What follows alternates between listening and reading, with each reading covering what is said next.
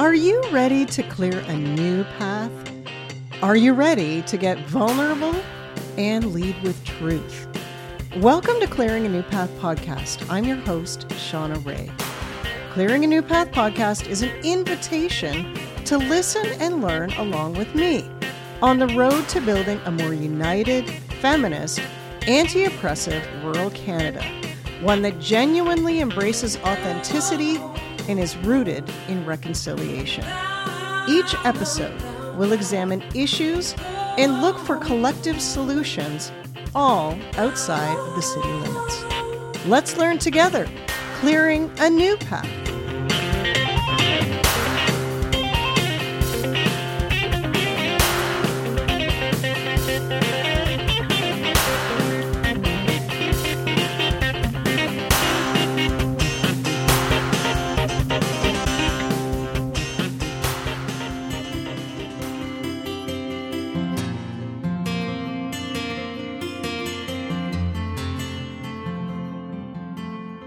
As a response to injustices that happen around the globe, protests and demonstrations have always been a way for people to express their views in a very public way. We've all seen big protests and demonstrations depicted on TV news and increasingly on social media, but many of those displays of solidarity happen in bigger cities. I believe that there are progressive folks looking to get involved in social movements in smaller rural and remote communities across Canada too, but many don't know where to start. David Alton is a queer organizer and community facilitator. They co-founded Ground Up Waterloo Region in 2020 to help fill gaps and build bridges in the grassroots world of Waterloo Region. What started as a Twitter account has now grown into a network of 100 local organizers. Roy Mitchell grew up in Northern Ontario and escaped to be gay, make films and videos, and trouble in Toronto. He's now back in Northern Ontario where he is a community organizer and runs the Hibla Artist Residency. After 10 years, he still can't believe he is living rurally and loving it. I met Roy through a mutual involvement in the Drag Storytime Guardians, and that group's counter-protests at drag storytimes in rural Ontario this summer. But Roy has become a great friend and mentor to me, and I am grateful to have benefited from his wisdom. Both he and David share insights into what folks across rural Canada can do to form their own grassroots movements and organizations.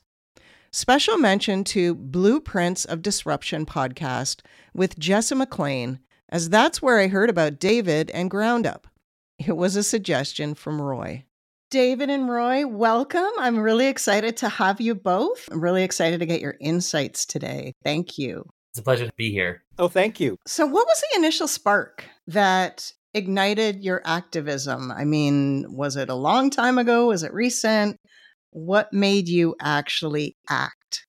I would say that a lot of my activism just started in the more passive personal way of just like getting into arguments and debates with people in my life, following things online and like watching all these conflicts happening and then, you know, being publicly dramatic with my friends and family as like that was like level one, right? And then once I got comfortable enough with the idea that, you know, you can be dramatic and your friends and family can handle that and you can navigate that part of those relationships, started looking to the outside world. I find protests are so empowering. I was in Quebec during their huge 2012 protest movement, and there's something really perspective shifting about standing in a protest that has 200,000 people. Like it really shifts your mind of what is actually possible with people power. Like, and that protest led to a majority government calling an election early,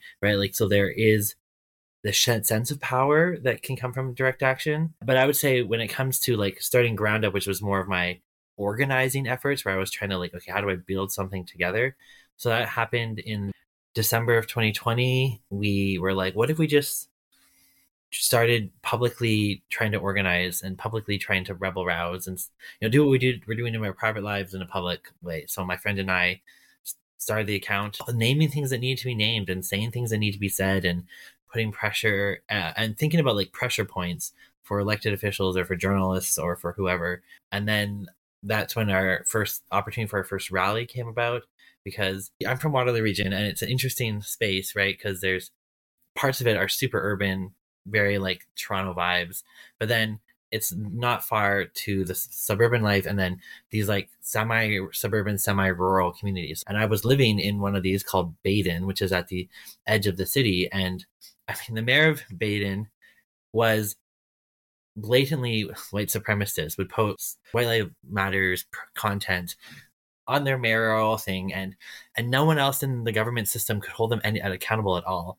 And there was local Indigenous people who were trying to raise awareness about Sir John and Macdonald, and so tried to tag teaming with them to support their work and learning how to be a supportive person. And then once we heard that there was going to be a White Lives Matter rally in the community, starting to mobilize things to be like, okay, we know the Indigenous organizers are exhausted. We know the Black organizers are exhausted. This is right here in our community. Like, we just need to do something. And once doing that and learning from that, and then from there, the ball was far gone. Like, we're already now at council meetings. We're already now making public letters. We're already now organizing rallies, and you just learn lessons and stumble forward. Wow, thank you for that. Roy, how about you? First of all, I think I was blessed with an imagination, because you have to believe there's going to be something better. I was a young, fat, queer kid in Sault Ste. Marie, Ontario going, this is shit. But look at what's on TV. Look at what they did. I'm small town in Northern Ontario. I didn't have any sense of justice. I just had a sense, get out of here and do good things somewhere else. I had an imagination, and thank God that was part of it, right? We were working class, and my mother got some money from my grandfather to build new cupboards in the kitchen. And oh my God, we were going to have a microwave. We were going to have like overhead lighting. We were going to have all this shit. Really exciting. The whole family was in it. And the guy came and did the shoddiest job he had ever done. And my mother was devastated. Here's this woman who doesn't have much of an education. She had this dream of a beautiful kitchen. And then she said, Roy, can you go and tell him what he did wrong? And I was going, holy shit. My mother, who is a tough cookie, Italian housewife, cannot face this white man who, was connected to the family. That's why he got the job. He was a friend of a father. She put me out to tell him everything he did wrong, and God, I felt powerful. I felt like I'm sticking up for my mom. I'm telling a big, asshole of a man what to do right. I didn't know the first thing about woodwork, but here I am, a woodwork expert, right? So that was like really, I was trying to think of the first thing, right? And then when I went to school, I read a lot of Bertolt Brecht because I was studying theater, right? And I thought, oh my God, here's this guy writing plays, putting them on anywhere, and actually sending a message and using theater to educate people. I was, oh my God. And I started reading about environmental theater and the Worcester Group and all these people that live together to create theater to change the world. I thought, that's me. That's what I'm going to do. I never did that. And I came to Toronto, and Toronto was like my life force. Toronto was the good medicine I needed as a queer kid. And I came into Toronto when AIDS was happening and there was activism there. I was like protesting for my life with all these wonderful queer people. I was finding my voice. I was learning from all these people and connecting the dots. It was exciting, right? And then I think for this last one, the last protest kind of that led up to all this was during these Save the Children hate rallies that were happening across Canada. The last one was October 21st. I had this idea, and it always comes from a spark. I remember talking to this artist from Copenhagen, and he said what he did, he brought his easel into the government house where all the politicians were meeting, and he started to paint them. It freaked them out. So I organized something like that in Toronto where we had an art drawing class outside of City Hall. Then we all went in with boards and we drew it. And then we had a show at a gallery of all these, characters, drawings of council. So here's people learning about municipal politics. Actually, for a lot of them, it was the first time to know they could go into the chamber. They could see this. They could participate. And then we had a show. And of course, I don't know if anybody out there knows Giorgio Mammaliti, but he was like the Italian stallion in Parliament. He showed up to the art show that afternoon, thinking he was going to meet a chick or something. I don't know. He pulled up on his bicycle. He had all in black with a T-shirt that said Gucci.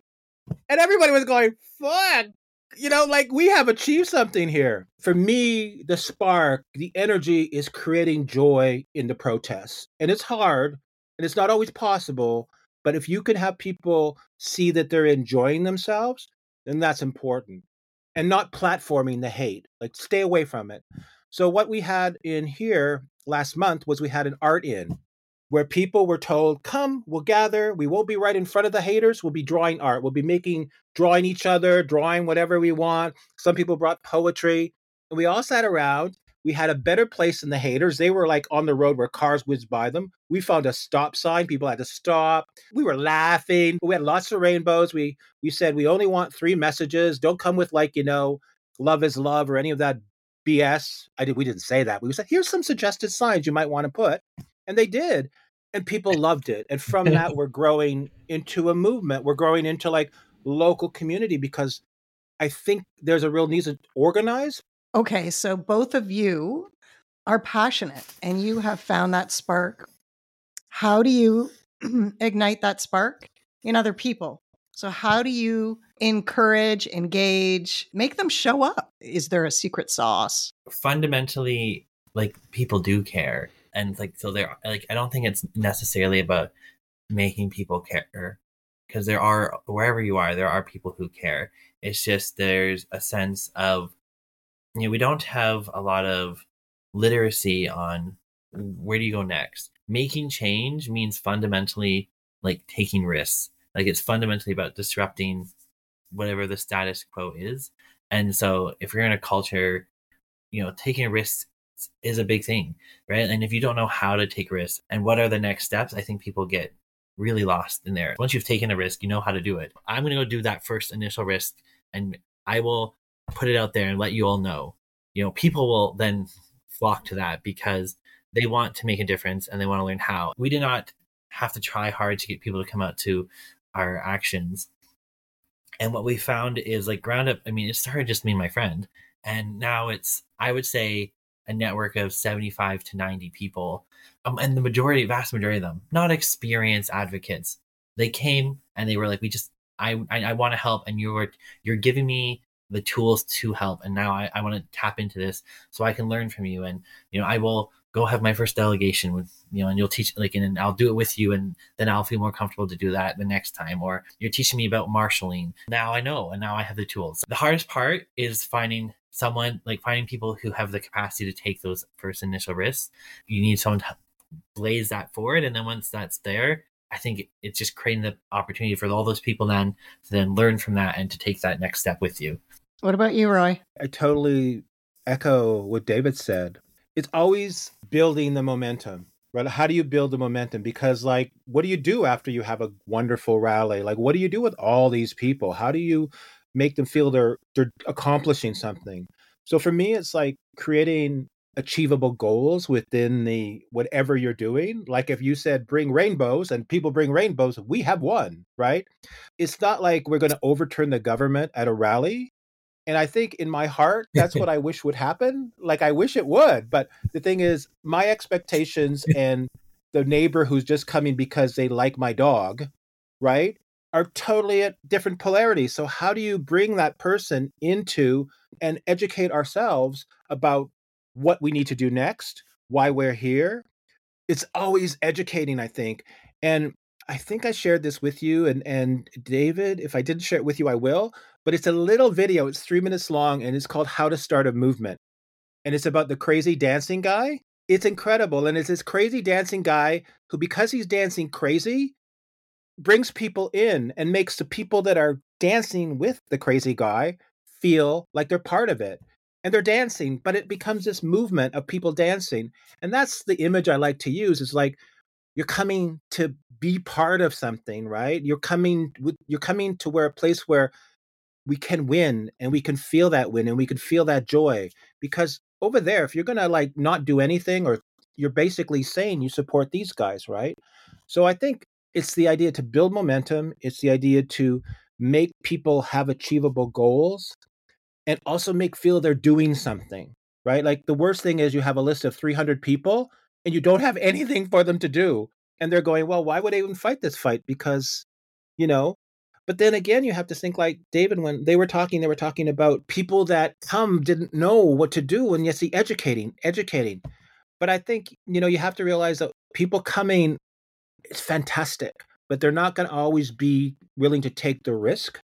So you have to create a space that we're drawing, we're singing, we're doing stuff to get our message out that doesn't involve yelling across the street at these haters, because what does that do, right? I don't think it does too much. Well, I really like the metaphor of dancing, right? Because I think the psychology around dancing is actually very similar to the psychology around organizing, right? Like, I don't know who's ever been at an event and like, people are like, oh, I need that liquid courage to dance, or there's just so much of those internal blocks people have around taking that step to be publicly doing something different. Like, that's what dancing is, like moving your body, like, and not knowing how, and all those little blocks that prevent people from just being free and moving and taking that risk. And I think those same blocks are the same blocks we deal with the risk of saying something great about your community, that it's time for something change, that people who are being marginalized deserve better than what they're getting. I think those psychological blocks are the same. And I think then the idea about creating the space that allows people to work through those blocks easier and faster is very helpful.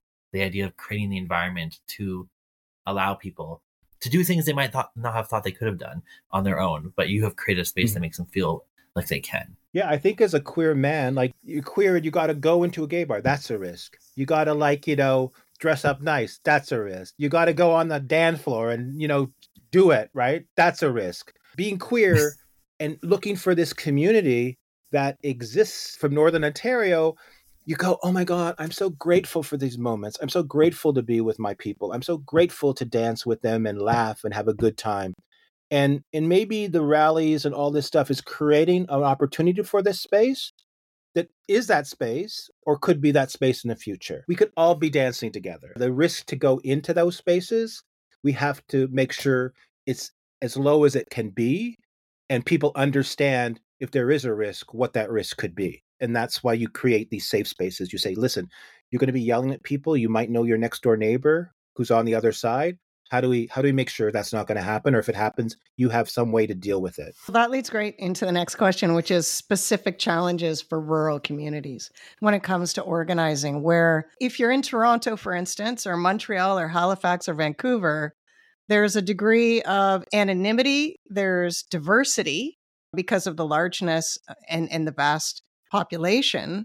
Whereas in a rural community, there's less safety, less anonymity. People could accost you in the grocery store. Your dentist could be, a hater. So what are some of the specific challenges of organizing in rural communities, and maybe some solutions to that? Something that I think is growing in kind of its challenge is the kind of insider-outsider dynamic. Especially in the past year, we've seen a lot more people move into more rural environments than they would have been in the past. When we organized our rally in 2020 in Baden, there was this kind of common refrain that this was just outsiders coming into the community, like the people from the city coming into the community to change our ways. And that sense of insider-outsider thing is something that's really, it's not accurate anymore, because like the rural communities are diversifying and anyone who's there is there. But I think finding ways to delegitimize that narrative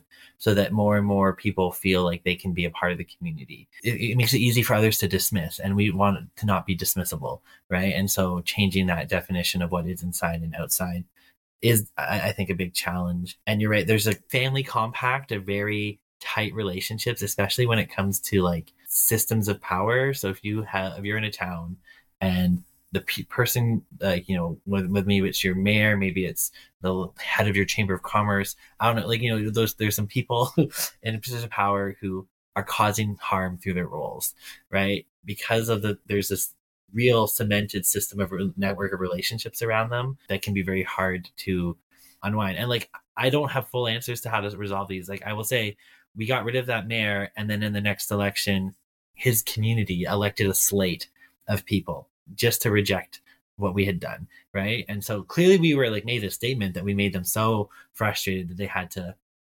mobilize in that way, but it's not it's definitely, I think it's going to be an ongoing journey. And the smaller, the less anonymous your community is, I think that does create added risk. So I'd love to hear more and learn more from that. I live in a place where our mayor, there's roads and hills and settlements named after them. It's like knowing Mr. Young is the mayor of your town, and the main street in the town is named after him. So it's like, if you have a Fitzgerald running for council that's a dog, they'll win, right? Like, I mean, it's just the name recognition around here.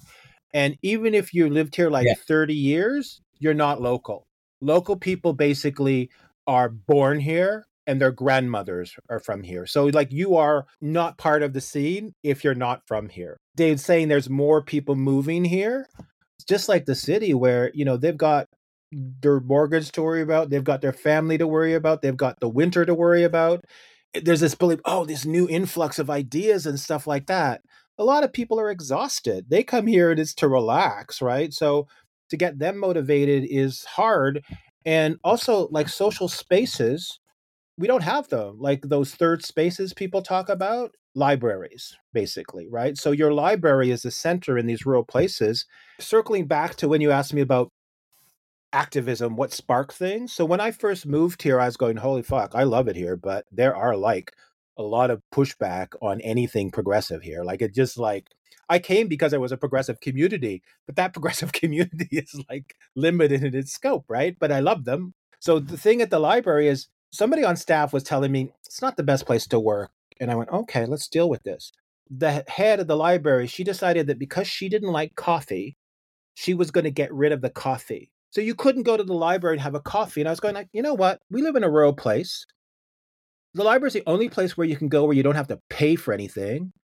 So if you can't go and have a coffee in rural Ontario when it's 30 below, where you can go and have a coffee with your friend, you don't have to have the heat up and spend money. You don't have to do any. There's a fireplace in our library. Sit around the fireplace, talk to your friend. She took away that coffee.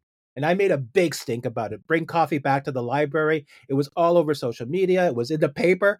Coffee got back. But that was a really small thing that I could do in this community when I first started, right?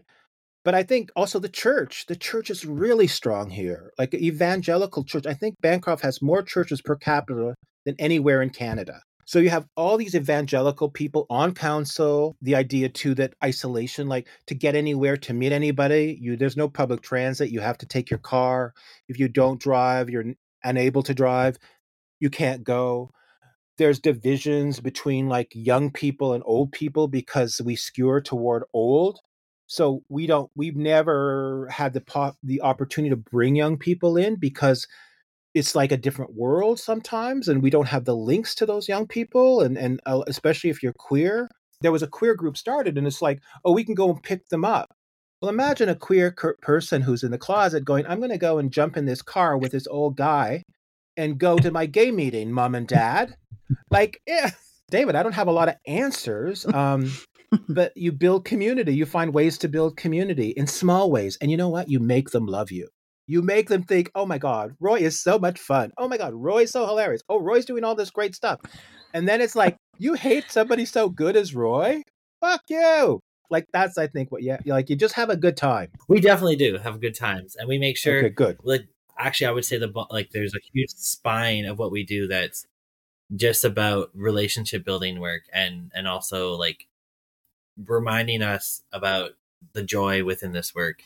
I think that's very critical. But I was thinking about like the solution to this, the insider outsider dynamic, or and this is where I wonder like if Waterloo Region has a lesson for more rural communities, in that like part of the structure of Waterloo Region forces rural communities into relationship with urban communities. When we were organizing our rally, majority of people who showed up were people from the community, but we did have people from the cities come and help. And we also were able to rely on, for example, the academic anti-racism thought leadership of people at the universities locally to help guide us. So we were able to draw on those resources. Thinking regionally, like, allows you to draw on resources and supports elsewhere. Ground Up Now, we've shifted more to focus more on stuff in the urban core, but we still have a lot of people from the rural communities who are still participating. And I think it's like the idea that they see what's going on in the world, And it might be harder for them to do something in their direct community, but they connect with us. So they're not alone, and they have a channel to do stuff, a channel to act somewhere. And knowing that these things are in relationship, like, our white supremacist mayor still had to report to the regional council. And so the idea of thinking regionally, maybe it's not safe to act here, but you could act at the next community over. I also think of like watching what's been going on with Perth Stratford Pride and how they have tried to really lean into the idea of Perth as a region. Queer people across Perth can connect into different resources, lean into the strengths where there's strengths, and then like lean into protections where there needs to be protections. And so if you watched, I think this past summer's Stratford Perth Pride, there was so much energy there. And I think it's because of this idea of being able to act as a region to create spaces that were safer for people, and then also places where people can act, and then connect the resources back to places that are more isolated. There's still ways to build momentum, even if directly in your neighborhood isn't the best place to do it. It's really hard to be a one-issue activist in rural Ontario because you're an activist. And so, like, you don't have the ability to say, oh, yeah, I'm the chair of this group that is dealing with this one specific issue that's so... No. You have to be at everything. You have to be at least seen to support those groups, right? If you just sit at home and going, I'm only going to gay rallies, you might go to 2 rallies in the 10 years you live here, right? Because there's not going to be that many. But if you go to the rally to support Indigenous people, maybe they'll show up to your rally. Maybe they'll see that you support them and want to be part of it, or at least give you the support. So I think that it's exhausting in rural areas because you have to create not only your areas to play in, you have to create your areas to fight in, you have to create your areas to learn in. It's a little different from an urban setting where you have access to all of these resources, right? All of these people. We live in a beautiful area, take sustenance from the world we live in and move. But I mean, it can be exhausting. And I think that's a point that you made me realize, David, when you were talking about connecting these groups, because it's really important, right, to do those things. Like I'm trying to get the art gallery and the theater people involved here because they are the ones that could link to other groups that aren't necessarily even know they could be on side with us, spreading out so that you don't have to deal with a lot, because it is a lot if you consider yourself a leader or an organizer. I know social media can be a great organizing tool, but it can also cause a lot of harm to specific communities because, as we know, people who are against progress, perhaps, also utilize social media platforms. I wondered what your thoughts, both of you, are on building, number one, in organizing, but also communicating. What do you think is the best form of communication? How do you utilize social media, or do you have a love-hate relationship with it? Yes. Go, Roy. I loved your reaction. Social media is changing, right? And it's also who controls social media, right? So it's like trying to get information on, say, Palestine and what's happening there. You have to realize Meta is not maybe your best friend, right? So you have to be aware of the social media and where it's coming from. Also, I find it, the last thing we organized, I said, let's not use social media. Social media is a lot of work, right? You have to put the post up. You have to have the anxiety over who likes it, who shared it, who commented on it.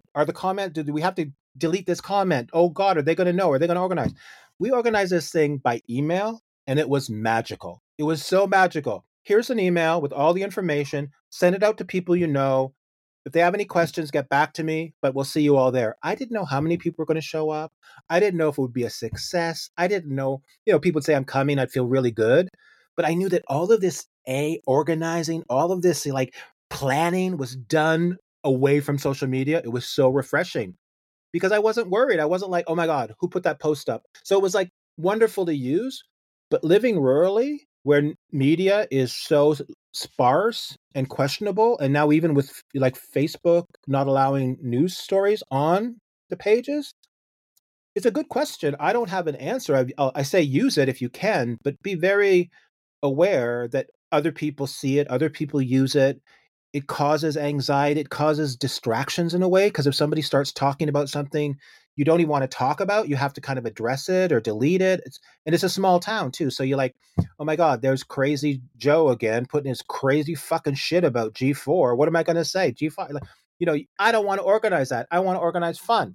I don't want to be your nanny. So, I mean, I love email. I love email. That's how I'm going to organize. It's like old school phone tree, which I love. What do you think about social media? Ground Up started just as a Twitter account. And in many ways, that's really all Ground Up is. Like, in some ways, you're right that the social media terrain is evolving really rapidly right now. X, or whatever they're calling it, has kind of shifted a lot. Meta is not allowing news. So there's a lot of real big challenges, I think, in the current moment. And we're definitely in transition. People everywhere around the community are trying to follow things that they care about, things that are important to them, things that are happening. We should expect that there actually is people out there in the community who care and want to help and want to get involved. And they are hunting for this information. And we just have to find the best way to get it to them. What that will look like, I think, will evolve. One of the things I liked about social media at the start, like the anonymity of it, was really powerful. We like popped out on the scene and we're just like calling out elected officials for their voting record, and we're just highlighting issues in the community. And because it was like there was the mystery of what is Ground Up, who is Ground Up, what is going on with Ground Up. Even to this day, like, there are lots of people whose names are now attached to Ground Up, but because it's the Ground Up itself is not a person, I get way more hate when I do something personally than when I do something with Ground Up. Amorphousness shields, and that protection is very important. I tell people, if you're going to say something controversial, use Ground Up to do it. Like, I'm like, because like you need that protection, and like and it's valuable, because sometimes things need to be said, especially in the terms of hostility, right? Like, trolls won't bother. They don't bother Ground Up. They don't come from Ground Up, but they will come for individuals. Like, and so that protection that social media can provide is very important. But what it looks like now is evolving, I think, because of what happened to Twitter and what's happened to the others. It will depend on where people are at. I think email is a really interesting tool. It relies on a certain degree of personal relationships, so it's kind of an extension of personal relationships, which are really powerful. But the challenge, I think, is that like it's going to be hard then to reach the people who care, who are outside of that, right? Who are outside of that network, who are isolated. Having a place for it's like a signal, like a bat signal to people who are out searching online, who are, in a small town or on a farm, wanting to care and like having lots of feelings. And they're already there. Like they're searching where they can. And so it's just about finding, and you're not going to be able to find everything, right? But I think having a couple, like one or two bat signals out there that people can flock to can be very valuable. And we'll see what they look like. I'm really very interested in Nextdoor as an app. It's like almost like the social media that's closest to reality or closest to the ground, but it's like terrifying because there's a lot of hostility and like actual violence, like in terms of like people calling the cops on their neighbors and on homeless people and on stuff that happens on that app. But it makes me excited is the idea, like, how do you disrupt that? And so I think lots is possible on social media. I almost would say just don't do it alone. Like, get a team, get a buddy, get a partner, get someone you can tag team it, and pick a social media and throw a bat signal in there and see what happens. Because you're going to find people. And wherever you go, you're going to find people, and then build that. But just don't do it alone. I think when you do it alone, it will destroy. Like, it is soul crushing. But having it be a kind of collective project, maybe there's a bit of anonymity that you can rely on to protect you. I think that, I think that's probably the best strategy for social media. Could I ask my questions of David? You find out you become the voice, right? You have to always be careful in rural areas that you don't become the voice of the movement. You can talk, of course, everybody should. I mean, this is one of the reasons, like, we started as an anonymous group, because I didn't want it to be about me, right? Like, it's like I'm literally no one special. I have no better analysis than anyone else. I am no expert in anything. I also very mindful of like the traps of ego, like I think happens with politicians all the time, and even like influencers get caught up in all that stuff. And I'm like, we're trying to like, the goal is to mobilize people and move people. I'm always the one doing podcasts. I'm often the one doing interviews. I try and frame it in the lens of like, I have a specific role, right? I am founder, and that's a role. So I can speak as like no one has the knowledge that I do because I started the bullshit back in the day, So that's like a specific role I can speak from. And, or if there's a specific action, I can play the role of media liaison because I know the like bullshit tricks that journalists play and know the tactics and like and so I'm framing it like this is my role. And I'm not the expert, but I'm playing this role. It's either to speak from my experience as founder, or it's because I am playing this role of media liaison. And so maybe I think leaning into roles as another way. You need to bully journalists a little bit, like because they are so frustrating. So just don't let them take your power. That's another thing. Yeah, people don't realize that you have the power. That the person who is the subject of the interview actually holds power. And journalists want you to think that you don't hold any power, but you do. You hold all the power. You can say, I don't want to talk to you. Yeah. And that pisses them off. Getting back to, and I want to kind of close things out a little bit. You both have so much knowledge, and I'm so grateful. There is someone listening or a group of people in different small communities in BC and PEI, and they don't have any organized group, any kind of protests, any kind of subject, any kind of issue, but they want to. And they want to rally the people in their community. David, you mentioned, having a beacon online, but what can they do? How can they start to mobilize others in their community and create a group? I would say first things first, like if you are anyone in southwestern Ontario, you can contact Ground Up. I see Waterloo region as this gateway into all of southwestern Ontario, and I want anyone in southwestern Ontario to know we're not that far away, and you can borrow our resources and come for advice. Like, please don't be a stranger, because I'd love to spark seeds and transform everything that's possible in southwest Ontario. You just need one person to be your like, and then you're organized and your thing. A lot of it, it's like just like taking risks. If you are a white person listening to this and you're like, oh, like I hear racism in my community, and oh, maybe we should wait. There are activists across Canada who are very, very clear in what they want from white people. And so you don't have to be an expert. You just have to act on what those calls to action are. And the idea of doing, like, you don't have to be perfect before you do. Just start doing, and things can come from that. Name the reality of risks. Like, what is a risk actually? Some of them are very complicated, especially relationship ones are very complicated, but you have so much power and tools as a person to navigate those things as well. So I give you the blessings of courage to try things, see what happens. There are organizers across the world that you can learn from. You can even ask direct questions. If you sent an email to groundupwr@gmail.com, someone from my network can give you some advice. Like you're not alone. And so I hope you find their power. And like I did nothing, and then 3 years ago now I'm doing tons of stuff. Everyone now looks at me as like I'm the master organizer. I'm like, no, I just stumbled and failed for 3 years, and now I'm here. And so you stumble and fail, and you will learn skills, and you will find community, and things will happen. So person out there listening in rural Ontario or rural anywhere or city, I love you. And I want to tell you to not just go for your cause, right? Like you might see a cause over there that you want to get involved in. That's great. But also get involved in your community. Like there's a library. Is there a book club? Get a book you want to read. Get one other person to meet at the library. That's visible.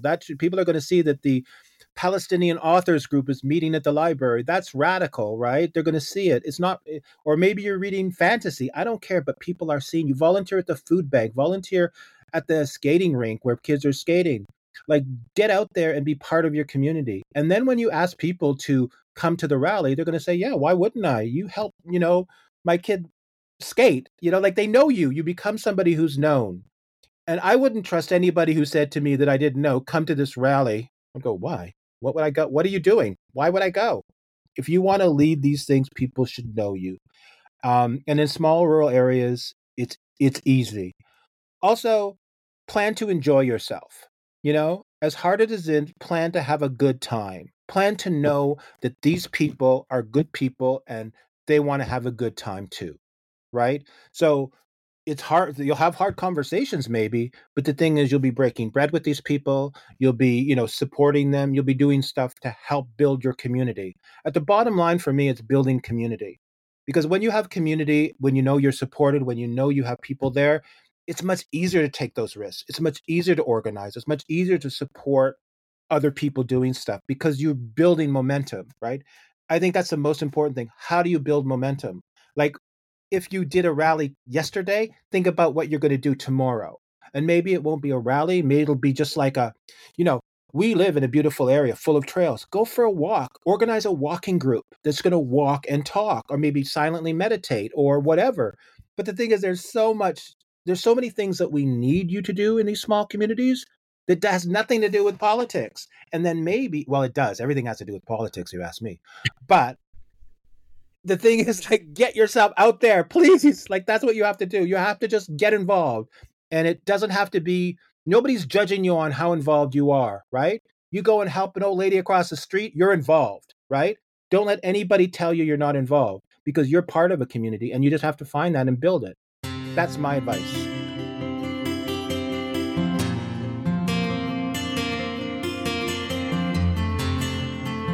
You know what would really help me and this podcast keep going? Leaving us a 4-star rating or even a review. I'd really appreciate that. To connect with other rural Canadian co-conspirators, subscribe to the Clearing a New Path newsletter or drop me an email. Clearing a New Path podcast artwork is supported by the graphic design of Katie Wilhelm, and the music branding is by the Hankering Studio. The podcast is produced by Radar Media in Thames Centre, Ontario.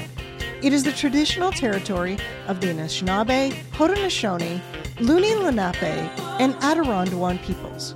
The First Nations communities closest to the studio are Chippewa of the Thames First Nation, Oneida Nation of the Thames, Munsee Delaware First Nation, and the Chippewas of Kettle and Stony Point. We will speak to many people across Turtle Island, and as a settler, I'm committed to deepening my understanding of colonialism, dismantling other systems of oppression, my commitment to the TRC calls to action, and to reframing responsibilities to land and community. I am grateful to Mother Earth and to Spirit for the opportunity for love and connection, and to the spirits of the elders and the medicine people who I believe still walk the earth. Until next time,